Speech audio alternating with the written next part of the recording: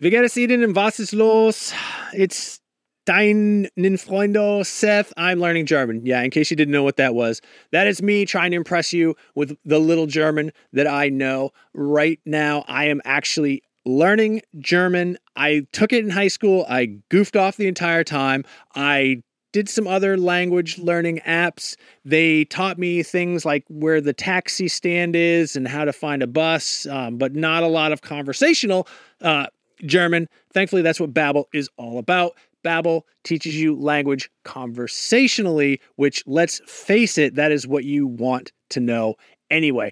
I don't know. When I was in school, you learned like how to count. You learned like the colors. You learned the shapes. Those are all important things, but they don't help you when you're in like Cologne, Germany with Ein Nierenstein, which, by the way, is German for kidney stone. An experience I can unfortunately speak personally to, but I've been using Babbel to learn to speak German again, better than I have before. I actually really like it because it is conversational. It's a little bit more relaxed. One of the things that it does that I really like is it'll sometimes show you what the literal English translation is. And I don't know why, but I find that very helpful in sort of understanding the structure, the grammar of a language and sort of putting myself into that mind space. Since I'm only in Germany for Gamescom, which is like a week and a half, I'm not immersed in the German language. I'm not immersed in German culture. So what I do is the second best thing. I'm taking Babbel. Hopefully this year when I go to Germany, I'll be able to impress all the Germans with how much German I know from learning through Babbel. The app has pronunciation recognition, so you'll be able to learn how to speak better with your accent, how to actually properly pronounce the words. That way you won't get made fun of by a group of older German men because you said Apfelstrudel and not Apfelstrudel. No, it's really cool. I'm going to say right now there is a special limited time deal for our listeners. Right now you can get up to 60% off your Babbel subscription, but only for our listeners, because you guys are the best ones, by the way, at babbel.com/realm. Get 60% off at babbel.com/realm. That is spelled BABBEL.com/realm. Rules and restrictions may apply. Visible is a wireless carrier that is not invisible. It is pretty clear from the name. Actually, radio waves are invisible. And I can say this with authority as a licensed amateur radio operator. That being said, Visible won't be giving you the power to see light outside the visible spectrum. It's actually way better because having that ability would make getting around very difficult and distracting. What you do get with Visible is unlimited 5G data powered by Verizon. You get one line of wireless, just $25 a month, which is great in these times of economic uncertainty. That is one line for $25, taxes and fees included. So whatever you're doing at this moment, please stop. Switch immediately. Now, monthly rate on the Visible plan for data management practices and additional terms, visit visible.com. Listen! Hello and welcome to Nintendo Voice Chat, IGN's Nintendo podcast. This week we will be talking about a ton of Pokemon because all of the Pokemon stuff happened. Some Paper Mario news, some Kingdom Hearts stuff, some Divinity Original Sin stuff, and a lot more. I am your host, Casey DeFreitas, and this week I am joined by Tom Marks. Hello. Joshua Yell. Hi. And Logan Plants, our prediction assistant, who's been helping me out for quite a while and helping me especially with filling out the notes the past couple of weeks. So thank you so much for doing that and for being on today. Yeah, thanks for having me. Glad to be here. And thanks for being on today, Joshua. I'm so excited again to have another Pokemon, I don't know, fan, friend. I couldn't decide which to say, but someone to talk Pokemon with. I'm a medically diagnosed Pokemaniac.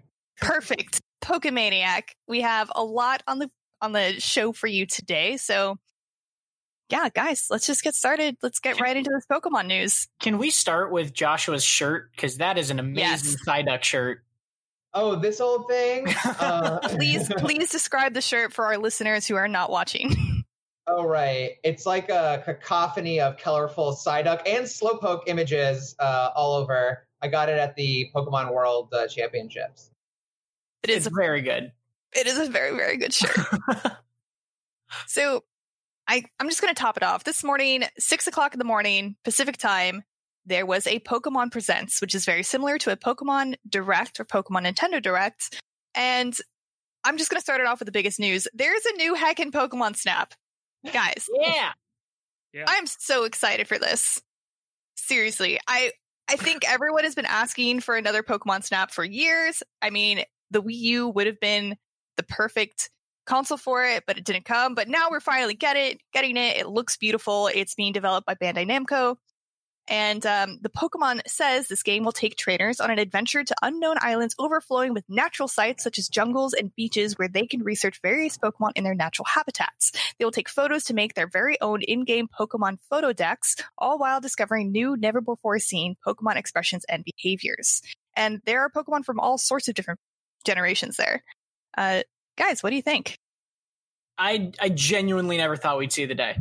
After they didn't do it for Wii U, I thought that they were just done with that franchise, basically. Like this was such a shock to me that when I woke up this morning and I had a text from my brother that was like, "Oh man, new Pokemon Snap," I like thought he was kidding. This is so exciting. It looks so cool, and I'm still sort of like shocked it's happening. Yeah, I'm with you, Tom. When it wasn't on the Wii U, it breaks my heart a little bit that this never came to Wii U because, like Casey said, it would have been perfect. But this is super exciting, and I have only played the original a little bit, but I thought this one looked beautiful. It's probably the prettiest Pokemon game ever made just based on that trailer we saw. So I'm really looking forward to that franchise coming back after, over 20 years off? I think it's awesome. Yeah. What about you, Joshua? Yeah, likewise. Pokemon Snap.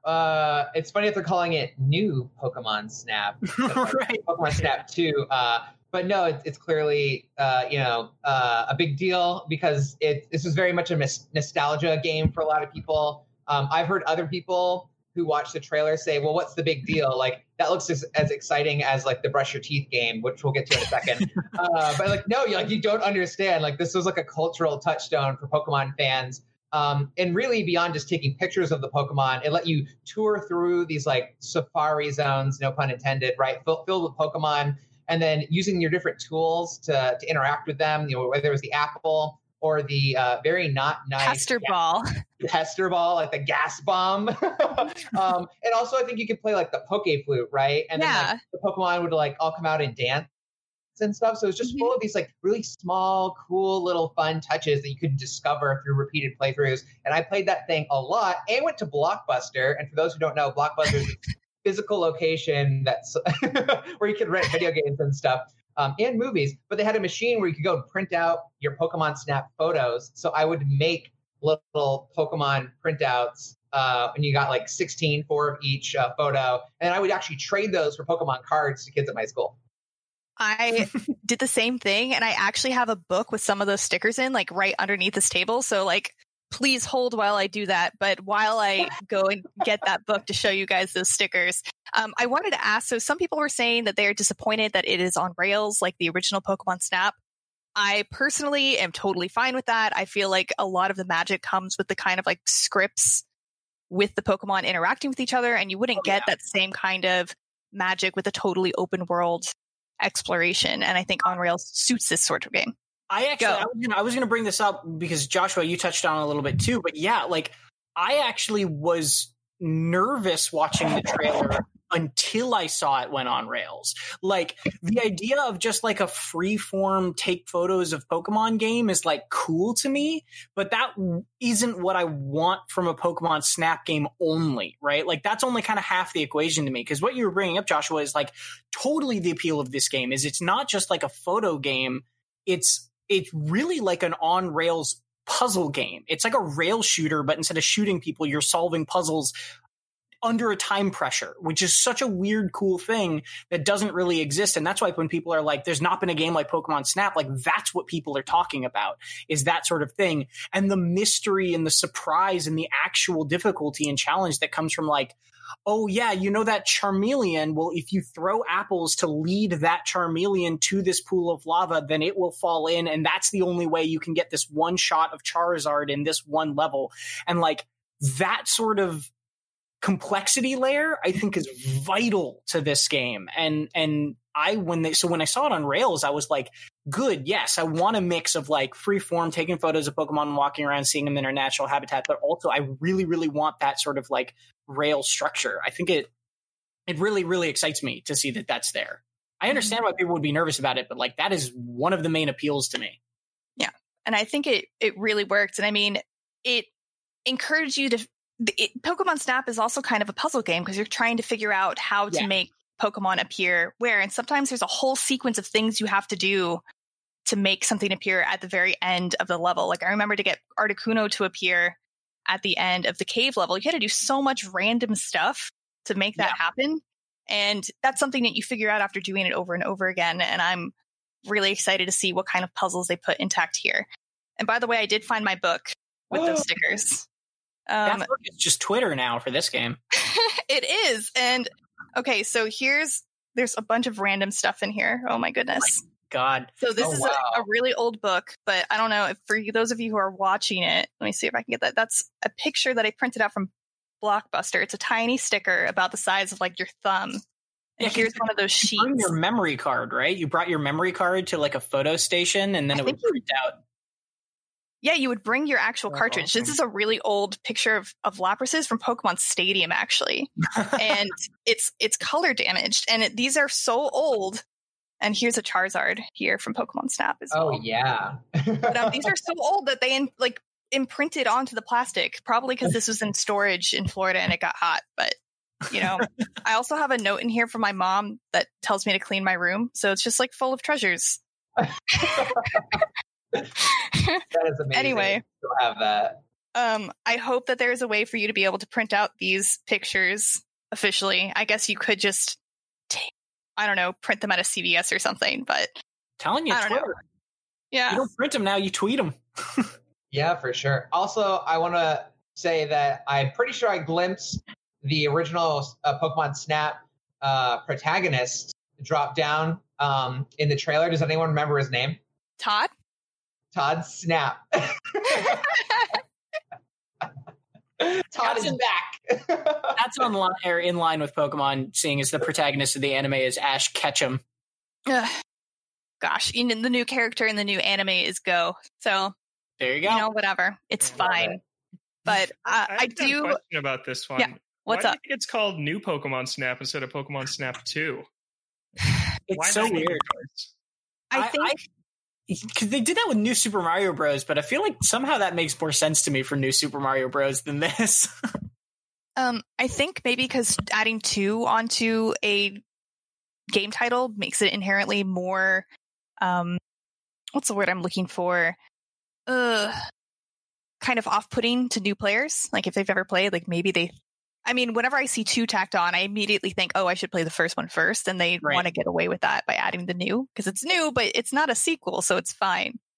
Yeah, get away with that by putting the original Pokemon Snap on Switch. That'd be a good way too. That would be they should have it if you pre-order new Pokemon Snap, you get Pokemon Snap on your Switch for free. It's not going to happen, but I have wishful thinking, you know?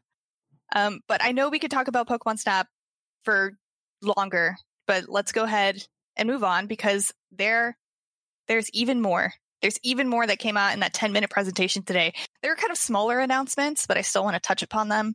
For example, there's a game called Pokemon Cafe Mix coming to your smart devices or Switch, and it is a free-to-start game, which is a puzzle game where you're the owner of a very cute Pokemon cafe, and you mix up drinks and food that are Pokemon-themed for Pokemon. And the art is adorable. Are you guys going to play this? Definitely not. Cool. No, honestly, I'll probably start it up just because the art is so cool and just to see what it's about. But I think the only Pokemon puzzle game I ever beat was Troze. And the rest of them just like abandoned halfway through. I don't know. It's free and it's cute looking, and I'm going to play it. Like, I don't know how like crazy I'll get about it, but yeah, it's one of those things where even if I don't have high expectations, the free to start sort of thing is like cool. Like, yeah, I'll definitely try it, and we'll have to see what free to start actually means. If it's like a Mario Chase sort of thing, or if it's like a some Dr. Mario. Like, we don't know yet, but yeah, I'm interested in playing it for sure. It's just a nice little surprise, especially since it's, you know, a week away.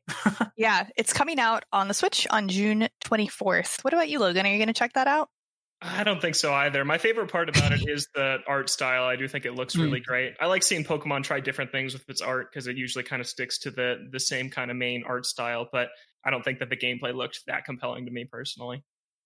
Yeah, I can agree with that for the most part. But yeah, I'm going to check it out just because, like you said, the art style is very cute.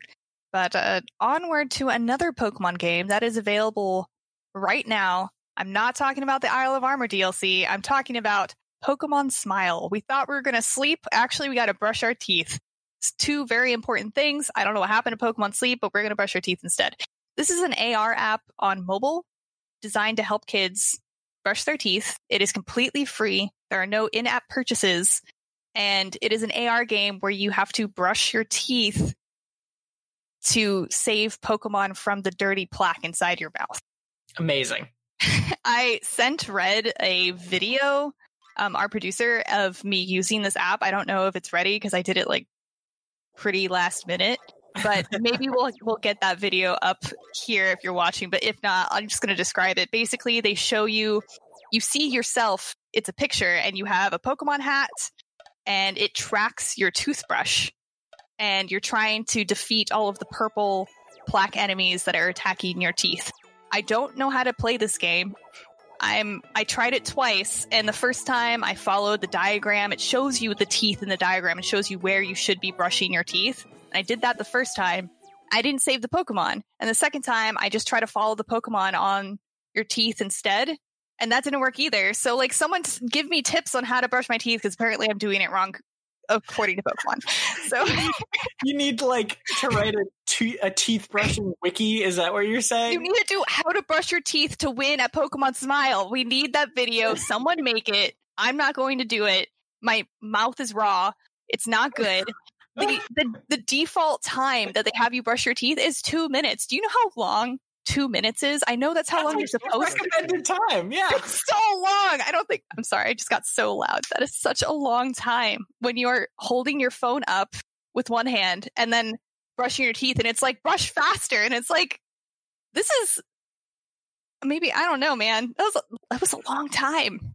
My gums are bleeding. Yeah, no. I just love this image. I love this image of like Casey writing the wiki for Pokemon Smile and just like spending 4 hours a day brushing her teeth. Like, it's like, you must hold it in this certain way in order for the camera to track your toothbrush's motions. It's coming.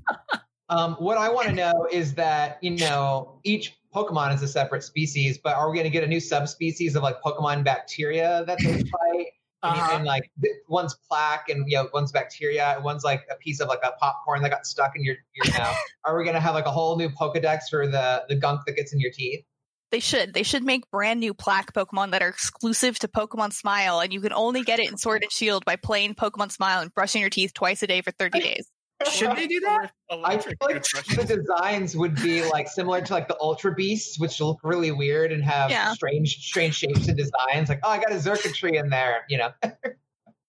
It's so funny that Pokemon has just decided, like, I'm not hating on this at all. It's just so funny that Pokemon has decided that, like, one of the main things they're going to be doing with apps is just like these lifestyle apps like Pokemon Sleep and Pokemon Smile. It's just like, okay, like, cool, man. I don't really get it, but like, I'm not mad about it. I don't know. Pokemon Sleep. Why wasn't also, that? What happened to Pokemon Sleep? Yeah, that was a weird absence. I thought for sure we would hear something about that today, but it's been a long time with nothing on that, which is surprising. It's been more than a year, and the same can be said for the Detective Pikachu sequel that was supposed to come out on the Switch as well. But we are getting another Pokemon Presents very soon, and that will be June 24th, and will showcase a big project. I'm skipping the last topic, but we'll go back to that. And I'm inclined to agree with what most people are speculating in that it's going to be Let's Go, but set in Johto. What do you guys think? Why are people speculating that? So when you watch the Pokemon Presents from today, if you look in the background of the president of the Pokemon Company, Shihara, the plushies behind him on the middle rack are all Johto Pokemon except for Mewtwo and Lapras. So that we've got the starters and the legendaries from Johto. And then also, if you look in the bottom right of the frame, you see Let's Go Pikachu and Eevee, the game case. And in front of that game case is Eevee with Umbreon and Espeon to either side, which are both Gen 2 evolutions. So clever. What Pokemon would everyone start with in Pokemon Johto, though, in Pokemon Let's Go Johto? I've actually been giving this a lot of thought, and I think they're just going to go with Pikachu and Eevee again. Because those have become like their own mascots of those franchises. So it's like you'll take that Pokemon with you on this new adventure, right? Mm-hmm. That's at least just from a marketing standpoint, I totally see them going that way. That's interesting because every Pokemon game has a new Pokemon on the cover. So I wonder if they would worry about people getting confused on what it was, if it was the same ones as the last Let's Go iteration. But I think that's a good idea. And if you could carry over some sort of save transfer from the original Let's Go from your Switch, I think that'd be really smart. Ooh, that's great. Something tells me that Nintendo and the Pokemon Company are very okay with putting Pikachu on the cover of two different game boxes. Like, I think if they could put Pikachu on the cover of every game box, they just would. Yeah. But, yeah. That's an interesting idea. I think so like, would it just be Let's Go 2? Let's Go Pikachu 2? Let's Go Eevee 2? I guess. Pokemon. New Let's Go? New Let's Go, yeah. It's going to be Pokemon Let's Go Eevee to Johto. And Pokemon Let's Go Pikachu to Johto. That's actually also a good... Yeah, I'm on board. I'm sold on these conspiracy theories. But I was also thinking, like, maybe they'll give you one game will be Umbreon and one will be Espeon. They have done that before with Pokemon Coliseum, where your starter Pokemon were Umbreon and Espeon. But I'm hoping if it is Pikachu and Eevee, they will let you evolve your freaking starter Pokemon, especially when Umbreon and Espeon exist that evolve from friendship. Like, come on. So that's never going to happen. Whatever. You can catch another one than of all that, though. You're right. And then just put your starter Pokemon's so OP in the Let's Go series. Like, you would never just put it in a box. I don't even know if you can. I don't even remember. But I wanted to backtrack a second. Something else Pokemon related that is available right now is that in Pokemon Go, Galarian Farfetch'd is appearing. And in the future, we're going to get Mega Evolution for Pokemon Go. What do you think? Any of you still playing Pokemon Go? I haven't played Pokemon Go for 2 years. I still dabble here and there. But I had been wondering a lot about how they would incorporate Megas. It's a little disappointing to me that they're just incorporating them as their own separate Pokemon rather than something that evolves in battle into its Mega form and then goes back. But I guess Pokemon Go wasn't really designed with that in mind. But it just seems like more of the same to have it be its own Pokemon instead of getting something new, like a new mechanic that you can activate during battle. But it's okay. I'm sure it'll be cool and fun and whatever. Right. And last bit of Pokemon news. You can look at the timestamps. I hope if you didn't like Pokemon, you looked at them already. But last thing, Pokemon Sword and Shield DLC is available yesterday, if we're going by real time because you're watching this on a Thursday. But the Isle of Armor is now accessible and it comes with a ton of new features. I actually watched a video by Austin John Plays and he very succinctly summed everything up in a very good way. And guys, there's one thing that Pokemon did not advertise that I think is a really big sell, and that's once you've defeated the first three trials that you encounter in this expansion, Pokemon will follow you in the overworld again, like in Heart Gold and Soul Silver. It's awesome.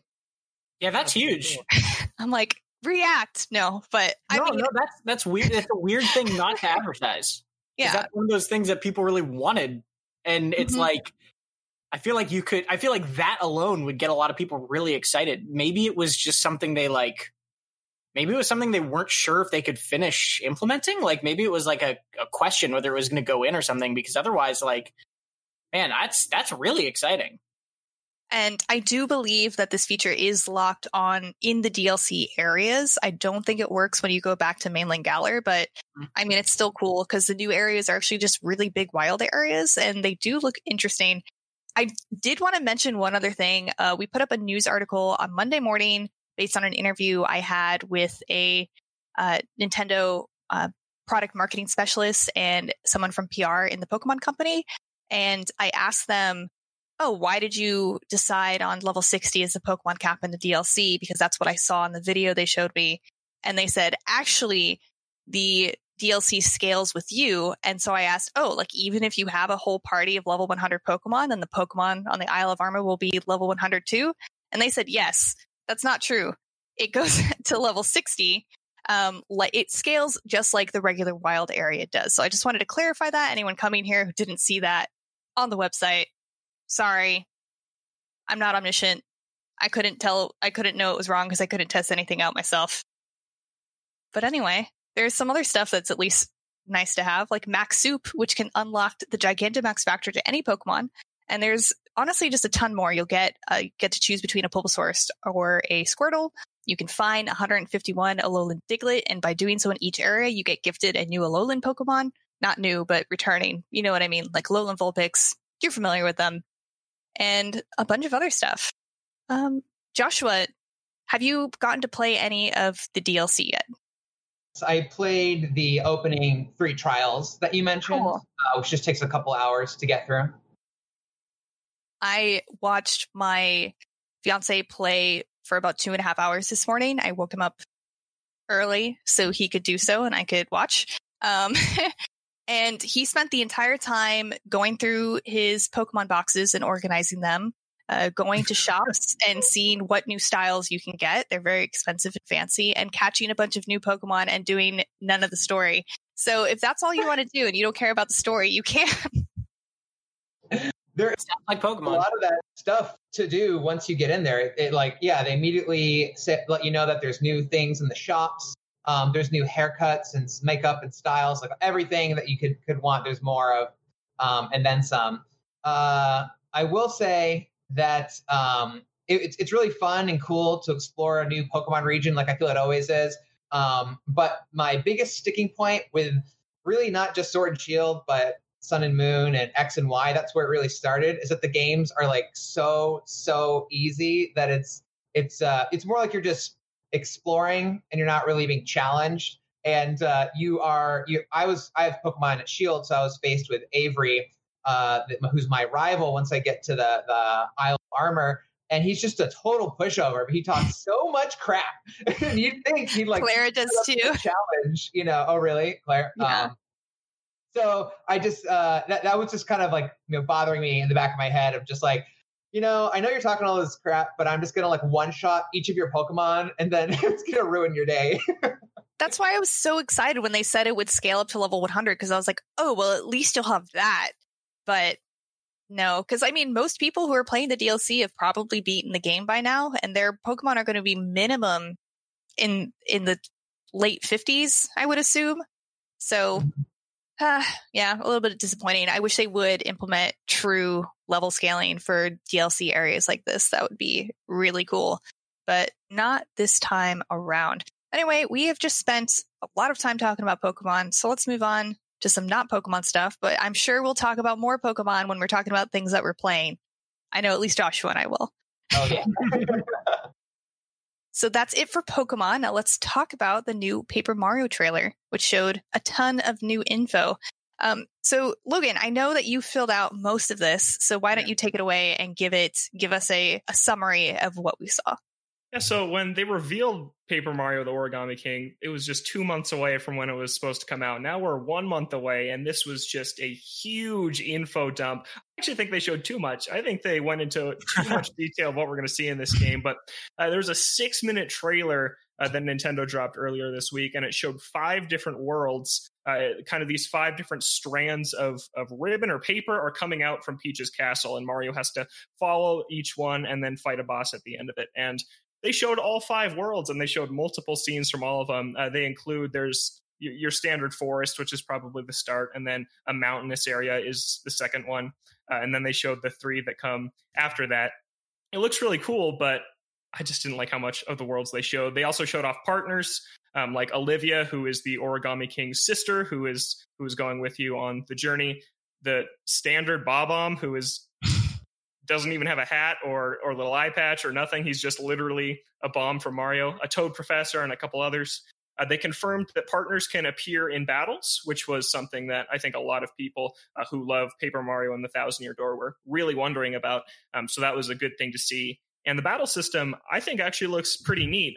All battles take place on that ring-based stage that we saw in the first reveal trailer. And from the looks of it, Mario had about 30 seconds to arrange all of these enemies by spinning and sliding the ring forward and backwards to line up all the enemies. You get a damage boost if you line them up good enough. And then you see all the classic moves like the jumps and the hammers from Paper Mario. And they showed some new items like a fire flower, a pow block, and a raccoon tail. And then boss battles are also on that ring, but they work a little differently.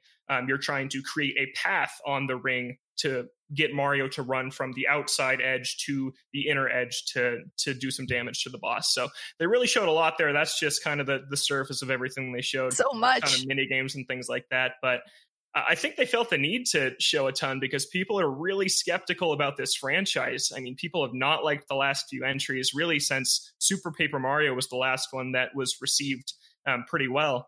And it's similar to, like, I don't know if you remember 7 years ago now, before Super Mario 3D World came out, Nintendo dropped this 50 things about Super Mario 3D World, and they threw everything at the wall. They showed the secret character you unlock after beating the game. They showed like the final level. They showed it all. And this felt really similar to that. And I think it's like, look at this game. It's going to be good.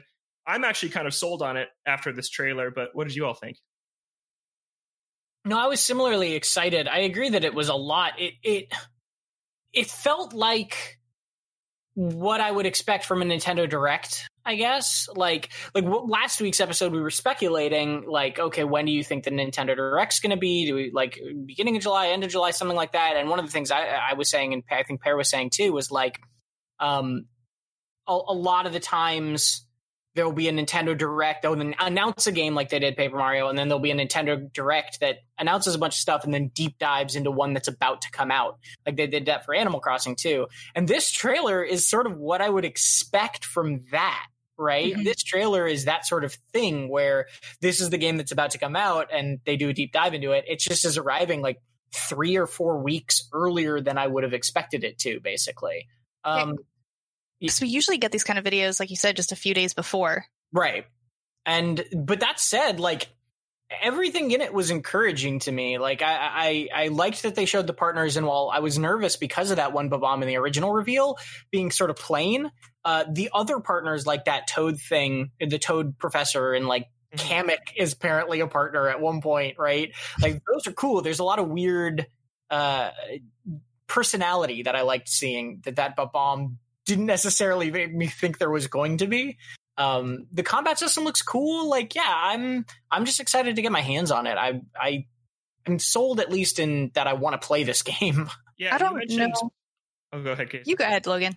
You mentioned personality, Tom. I think that something people don't know about Color Splash, because not a lot of people played it, is even though those games' NPCs were 95% Toads, there were hundreds of Toads in that game, the writing was still really funny. So I think that the next step that the franchise has to take to kind of get back on the right track is introducing more characters. And even though some of them are generic, it looks like this one's doing that. So that's a really, really positive sign to me. Yeah, totally. What about you, Joshua? Are you going to hop on the new Paper Mario train? I wanted to call it a paper train, but that doesn't make any sense. So it's the regular train. There is a paper train. Yeah. There is a paper train. Yeah. I've actually not played Paper Mario. Do I have to play Plastic Mario first to understand this one? I don't think you have to play any previous Paper Marios to get chronologically. Plastic Mario comes after Paper Mario. Okay, paper then plastic makes sense. Yeah. Which one is the anniversary that comes first? Is there a plastic anniversary? I would assume there is. I don't know. Amiibo? Is that the plastic Mario anniversary? There we go. Give the amiibos. No, actually, I think technically the Plastic Mario game is the upcoming Lego one. Oh man, you're right. Good call. All right. And the paper one is when you gift your significant other 20-year-old Pokemon Snap Snickers. There you go. But anyway, let's move on to some more news. We just got finished talking about new Paper Mario trailer. So let's talk about some more news, including the fact that the Kingdom Hearts series is finally debuting on the Switch, but not in the way that you would probably think. It's a new rhythm game. It's called Melody of Memory. And if you've ever played Theater Rhythm, which was a 3DS game featuring Final Fantasy music and Final Fantasy characters, it looks like it kind of follows suit. The art that they used, not the graphics in the game, but the art that they were using to promote it, looked very similar to Theater Rhythm art. So they're just kind of jumping on that. Do you guys like Kingdom Hearts? Are you interested in this game at all? Silence. Nothing but silence. All right. I have trouble getting excited for rhythm spin-off games. Mm-hmm. Just like as a rule, like I love Persona 5. Persona 5 is one of my favorite JRPGs ever. And like it took me playing through Royal a second time to make me be like, maybe I want to do Dancing in Moonlight, right? Like it, it's like RPG rhythm games. I don't hate them. I'm not hating on anybody who likes them. It's just like a very different thing in my eyes. Like I'm a Kingdom Hearts fan, but like I'm not jumping up and down to play this game necessarily, but I'm also not like unhappy that it exists, because clearly this is not, the Kingdom Hearts teams taking time to make this game. It's a different thing. So I'm whelmed by it, I guess. But you know what? If you are a Kingdom Hearts fan, you should probably play it, because there's probably new canon lore that you will need to know to fully understand the story. Like the mobile Kingdom Hearts game, which had a ton of canon lore that you needed to play in order to understand the story. So good luck, Kingdom Hearts fans. I'm glad you got another game. The music is very good, and it does look like a lot of fun. I like rhythm games. Yeah.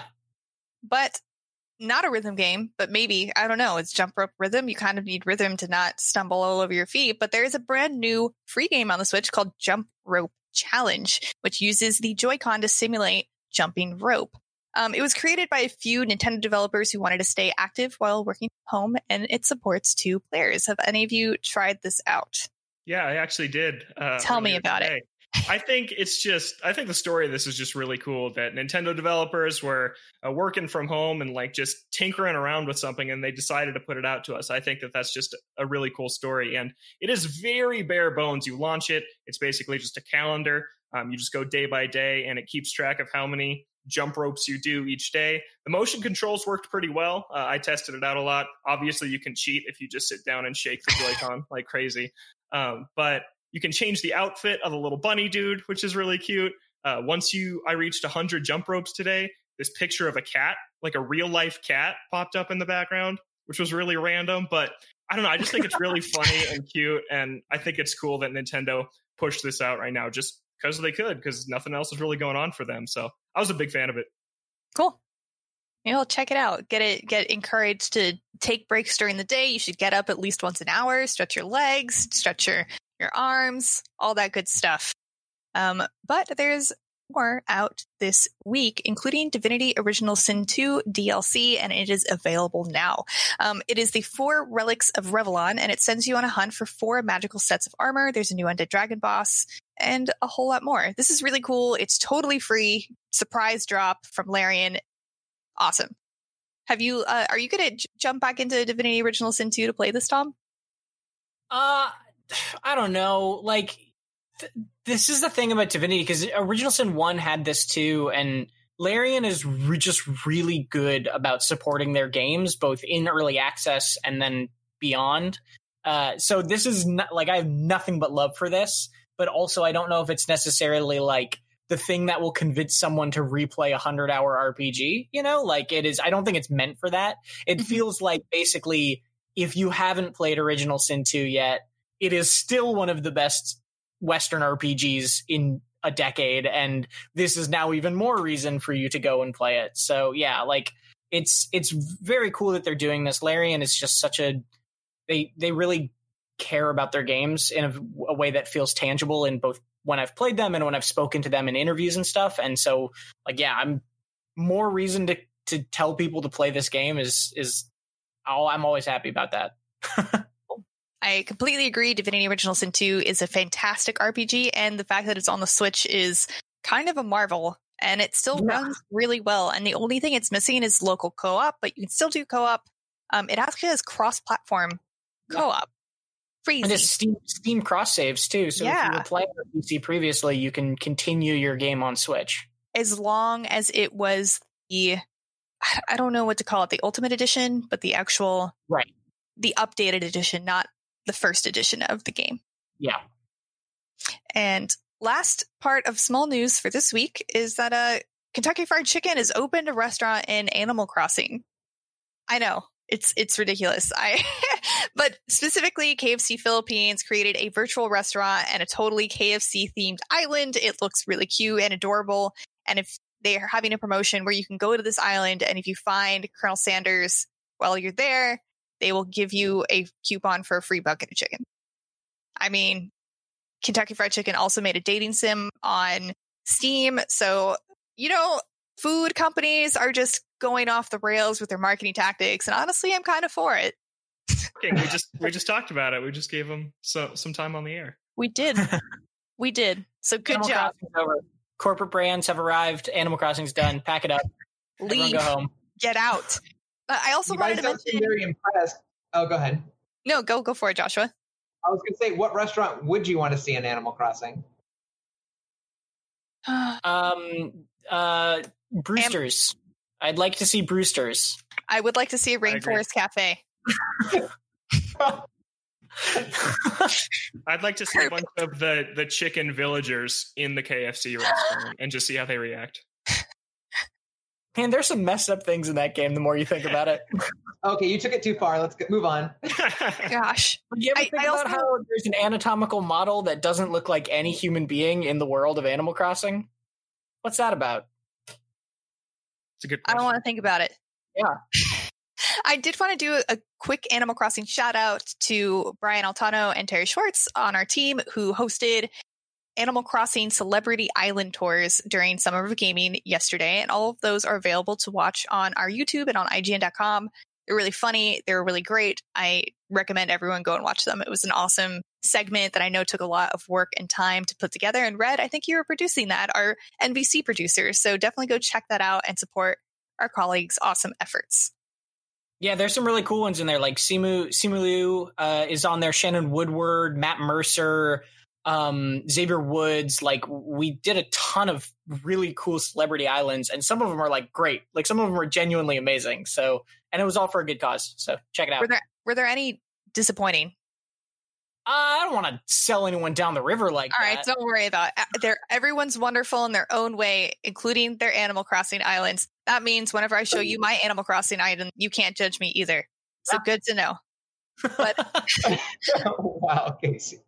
It's a terrible island. It's terrible. I'm just going to judge myself for a moment and say my island sucks, and I'm never inviting you to it because I'll be embarrassed. But let's move on to games out this week. Tom, thank you for putting this together. I know we only have about 10 minutes left for our audio listeners, and I did want to get on to what we're playing. So which games? Quick. There's so many games on here.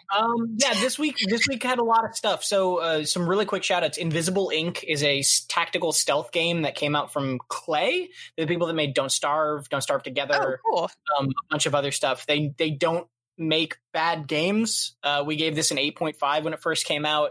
Yeah, Invisible Inc. Inc. spelled INC period, like incorporated.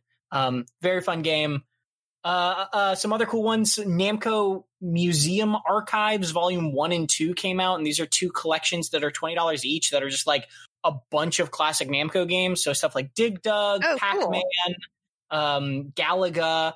Probably the coolest notable thing in all of this is that the Volume 1 not only has Pac-Man, it has an 8-bit demake of Pac-Man Championship Edition. So Pac-Man Championship Edition is like the newer Pac-Man game that's really, really like people love that game. And so they made for this collection an original 8-bit Pac-Man version of it. So that's brand new. And so there's some really cool stuff in there. The Burnout Paradise remaster also is coming out on the 19th. But we talked about this previously. I love Burnout Paradise. I would absolutely recommend Burnout Paradise, but $50 US is the price for this remaster, which is just like insane to me. So take that how you will. And I've said this before. This is a game that came out when I was in high school. So It is very old. Yeah. Another one is there's a game called Railway Empire coming out for $40 on the 19th. That's a railroad management sim game, but it also kind of emphasizes like building up the towns that the railroads are part of rather than just like driving a train. Oh, cool. And then one game I just want to shout out because I know we're running out of time, but a game called Best Friend Forever came out on the 18th. And it's basically a visual dating sim novel, but instead of dating people, you adopt a dog and then you raise a dog.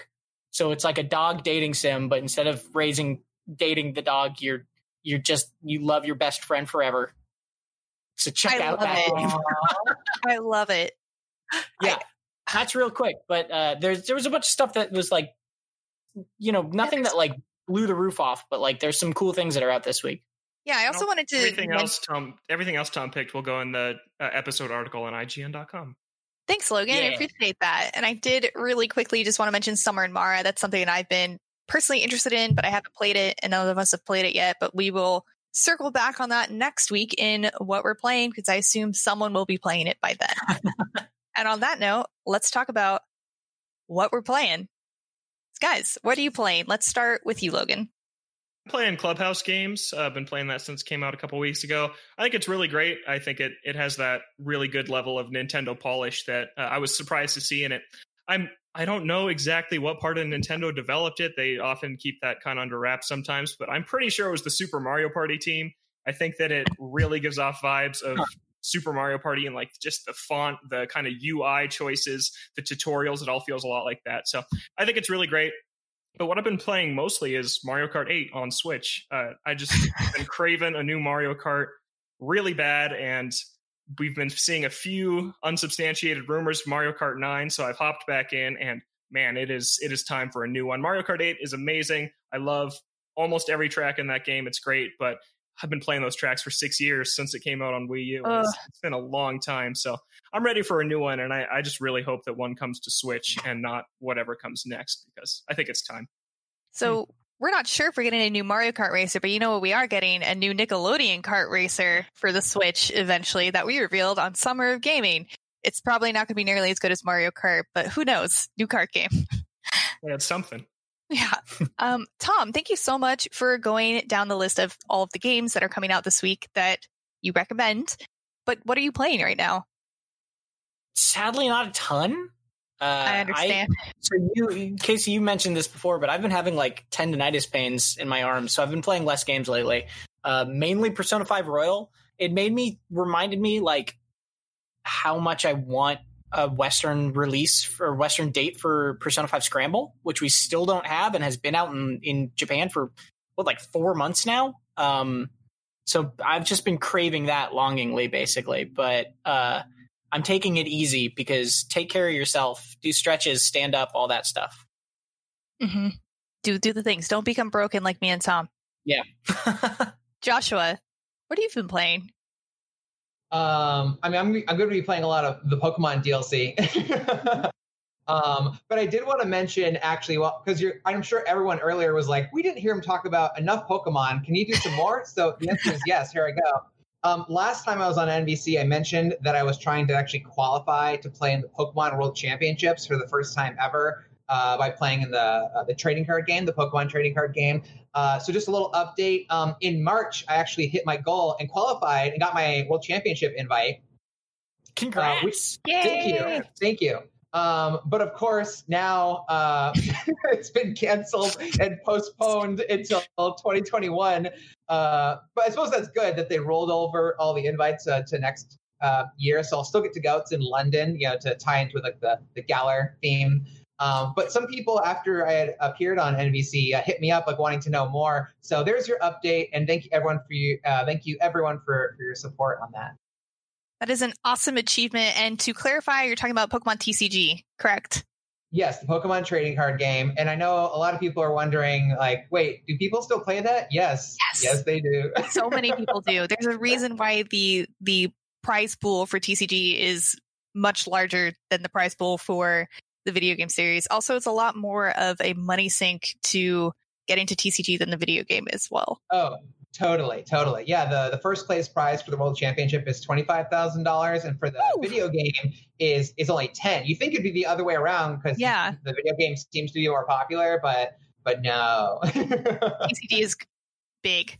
And real quick, also to echo Joshua, because I'm sure you didn't hear me talk about enough Pokemon before, but I am in the same boat as Tom, so I haven't really been playing video games as much. I'm still playing DDR, but I also started playing Pokemon 5e, which is a Pokemon game with Dungeons & Dragons 5th edition rules. I've been playing on Roll20. Basically, my fiance and our game master built out all of my stuff for me, so I can just talk and say what I'm going to do, and he'll move my character for me in Roll20, and I can just look at a sheet. And so I can play hands-free, and it's been a lot of fun. We've been playing with friends back home in Florida. Joshua, how do you feel about that? You're not going to believe this. A friend just asked me to play, and we're playing for the first time on Friday. So I can't wait. We're going to talk a lot about this offline. Yes. No, honestly, it's great. It was created by someone named Joe the DM, and there's a whole subreddit called Pokemon 5e, and there's a Discord where people talk about rules all the time, and it's a lot of fun, and we have a good time with it. Real quick, what is your starter Pokemon? So we decided to start with, we're playing in Kanto, but with the first 3 generations of Pokemon, in which the second and third gens are much more rare than the first gen Pokemon, but we could start with any Pokemon a certain difficulty rating and below. So I chose to start with a Trapinch, which eventually evolves into Flygon, and its name is Turnip. And I also got an Oddish as my second Pokemon, and that's Turnip too. So I chose a Magnemite named Magneto. That's amazing. Perfect. I hope you guys enjoyed us geeking out about Pokemon. Also, speaking of Pokemon Journeys, the new anime series is out on Netflix right now. I watched it in one sitting. Just wanted to mention that. Must have been good. I think it's pretty good. I like it more than Sun and Moon, the Sun and Moon anime. But anyway, we are running out of time. So we just talked about games that we're playing this week. Now let's talk about Question Block, our favorite game where we answer questions given to us by the audience. This question is from Kevin Osborne, and he says, "Hey, NVC crew, I hope you're all staying safe and staying sane. Being a person who only owns a Switch, it's been a bit difficult following along with what Nintendo content is in IGN Summer of Gaming. Can you break down what is coming to the Switch that has been in the Summer of Gaming?" Tom. Yeah. I know you did a little bit of research on this. This is a big old task. So to preface this, if you ever want just you, IGN.com has this lovely little feature, if I can do a real quick plug, where if you go to our homepage, there's a little button on the left side of the screen when you scroll down where you can click Nintendo, and you'll just see all of the things that are coming to Nintendo. So if you're curious during our Summer of Gaming coverage what's going on, not only do we publish recaps at the end of each day, but we also you can just click that button and just see only trailers that are coming to the Switch or that sort of thing, or Nintendo related in some way. So that's a useful way to sort through that if anybody's curious. We don't have time to just break down everything that we've announced that's coming to Switch because there was a lot of Switch stuff. But some of the highlights that I'll say of what we've covered through Summer of Gaming, we revealed the first gameplay of Samurai Jack Battle Through Time, which is the new Samurai Jack video game.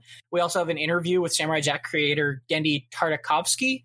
I believe I pronounced that right. And thank you.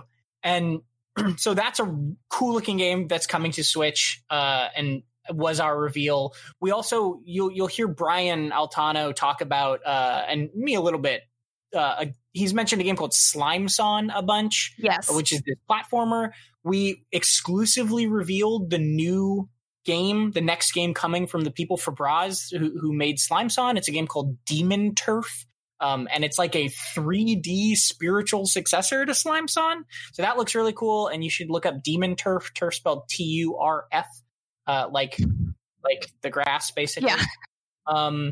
A couple other things we announced. We announced Alex Kidd in Miracle World DX, which is like a remaster remake of Alex Kidd in Miracle World that has this lovely, lovely art style. I mentioned my Check Out This Game series. We've got some gameplay. I'd highly recommend two of them. that I'd recommend checking out are a game called 30XX. The other one I wanted to shout out was a game called Star Renegades, which is this really cool pixel art, like tactical RPG sort of thing. Very, very cool, Star Renegades. Oh man, there's so much, so I'll cut it short. We did a reveal trailer for the Story of Ninjala. If anybody's been following that game, that's this Splatoon-esque multiplayer PvP game. So we released a story trailer for that. Oh man. Yeah, I think those are kind of the bigger things. There's a lot, right? Like I can't just rattle off everything because I'd be here all day. But those are sort of some of the bigger ones. And I'll send this list of kind of notable things to Logan. So hopefully we can get that in the run of show, or at least some of them. But yeah, Summer of Gaming is, our expo days are kind of past, but we've still got more and more and more streams, and we've still got stuff to show off. So keep watching and let us know if you're enjoying that, because we're pretty happy with it. But, obviously we're here to serve y'all. So let us know. Thank you, Tom. And also, if you want to find the Nintendo page that Tom was talking about, you can also Google IGN Nintendo News, and that page should be your first result as well if you can't really find it on our main page. The next question is from Christopher Bow, and he says, I've seen people talk about Animal Crossing as a Game of the Year contender. I've also seen people debating that its release during the pandemic contributed to its popularity.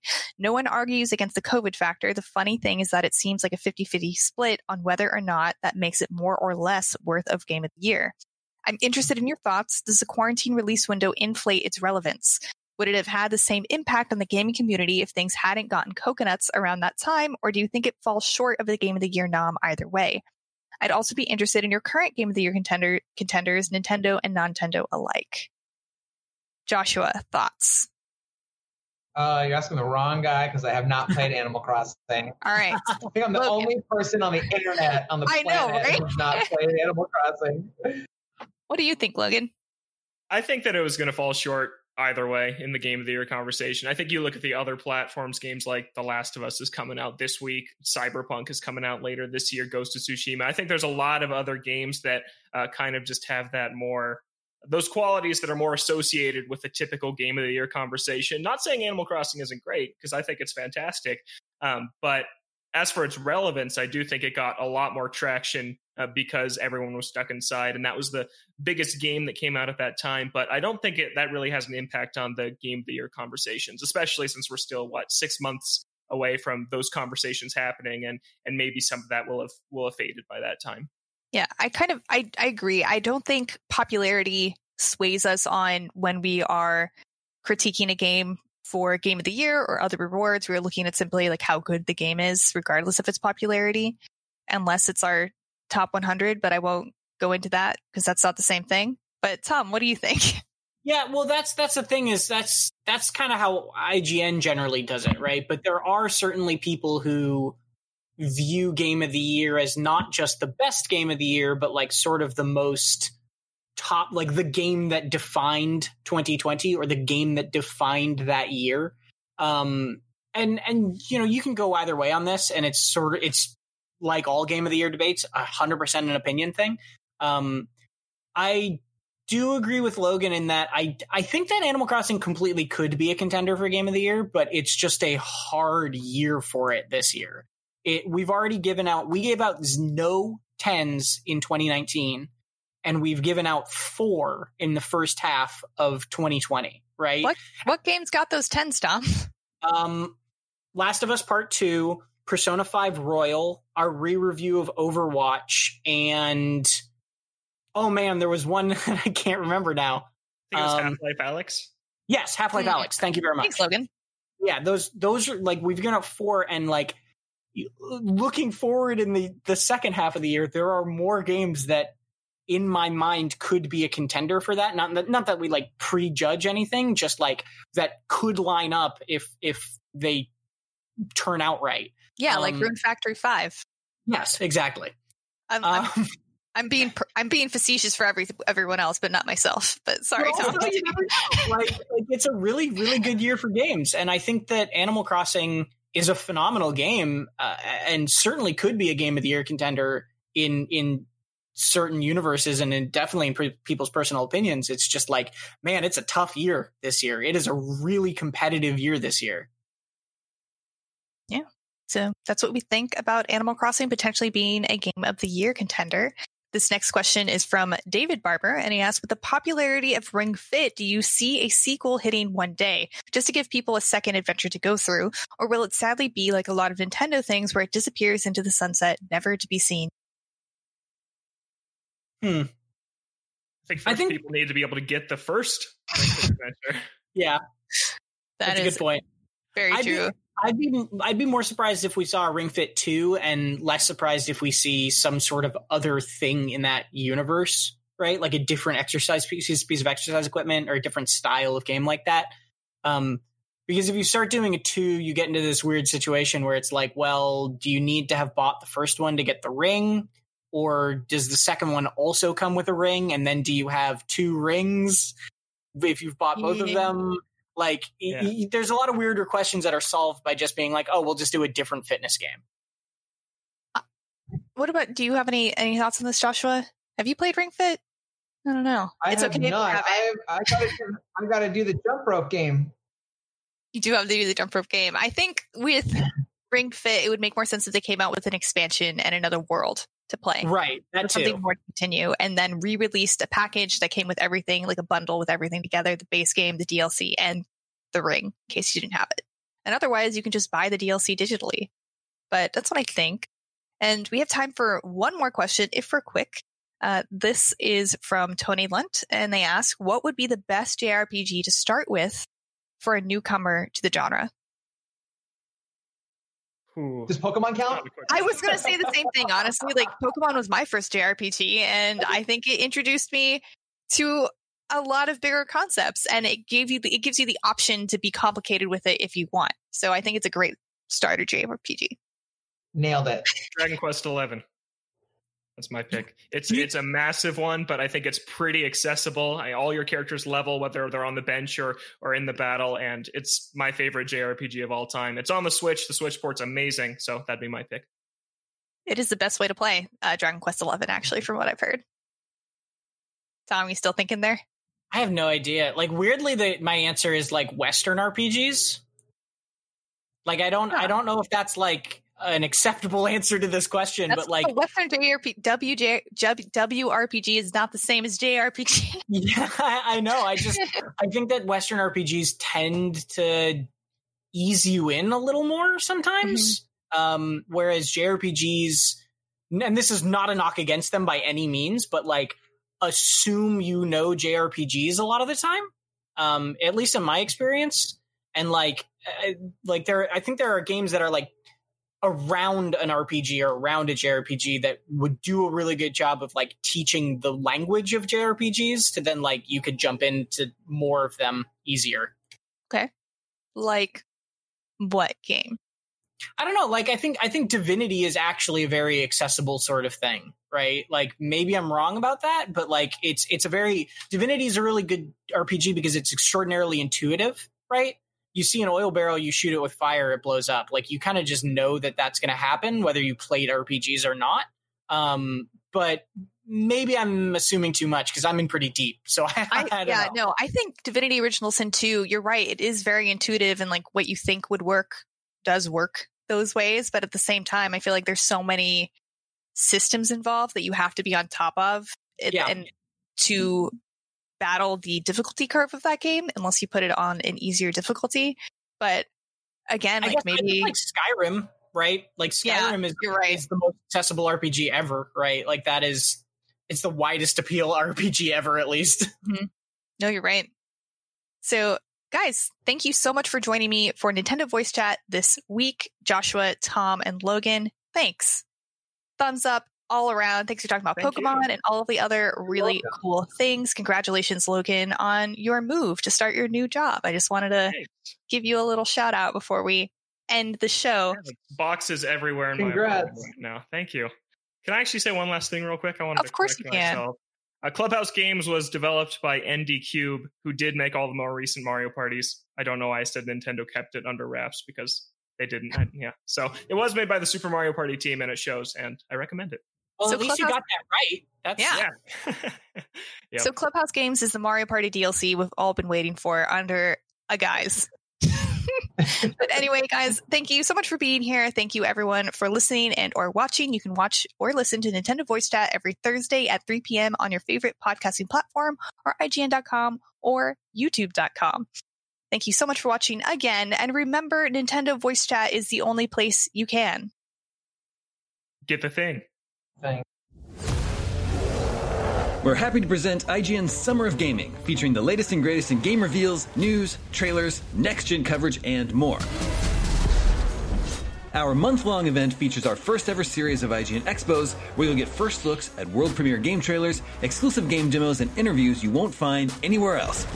IGN's Summer of Gaming, only on IGN and IGN One on Samsung TV Plus.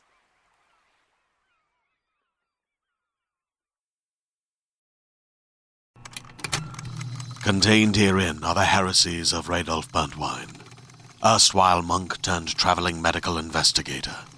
Join me as I uncover the blasphemous truth of a plague-ridden world, that ours is not a loving God, and we are not its favored children. The heresies of Radolf Burntwine, coming January 2nd, wherever podcasts are available.